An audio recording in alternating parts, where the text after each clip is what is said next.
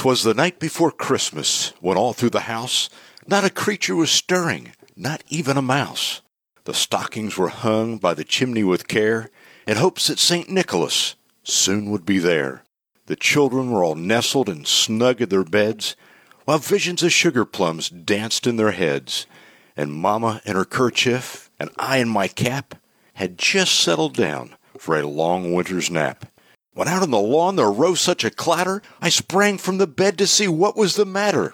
Away to the window I flew like a flash, tore open the shutters and threw up the sash.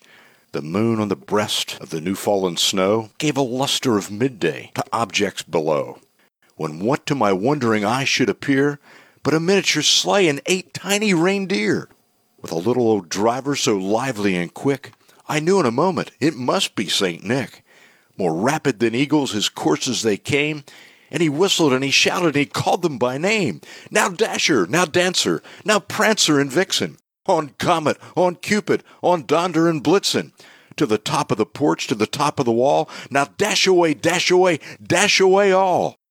As the dry leaves that before the wild hurricane fly, when they meet with an obstacle, mount to the sky. So up to the housetop the coursers they flew, with a sleigh full of toys and St. Nicholas too.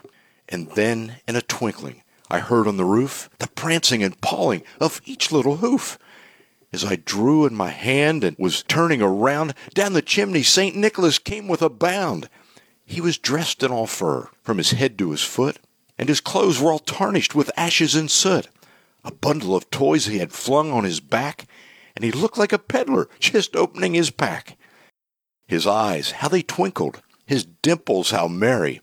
His cheeks were like roses, his nose like a cherry. His droll little mouth was drawn up like a bow, and the beard on his chin was as white as the snow. The stump of a pipe he held tight in his teeth, and the smoke had encircled his head like a wreath. He had a broad face and a little round belly that shook when he laughed like a bowl full of jelly. He was chubby and plump, a right jolly old elf, and I laughed when I saw him in spite of myself. A wink of his eye and a twist of his head soon gave me to know I had nothing to dread. He spoke not a word, but went straight to his work, and he filled all the stockings and turned with a jerk.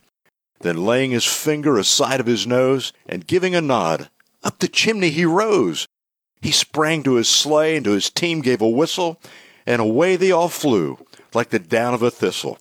But I heard him exclaim, ere he drove out of sight, "Merry Christmas to all, and to all a good night."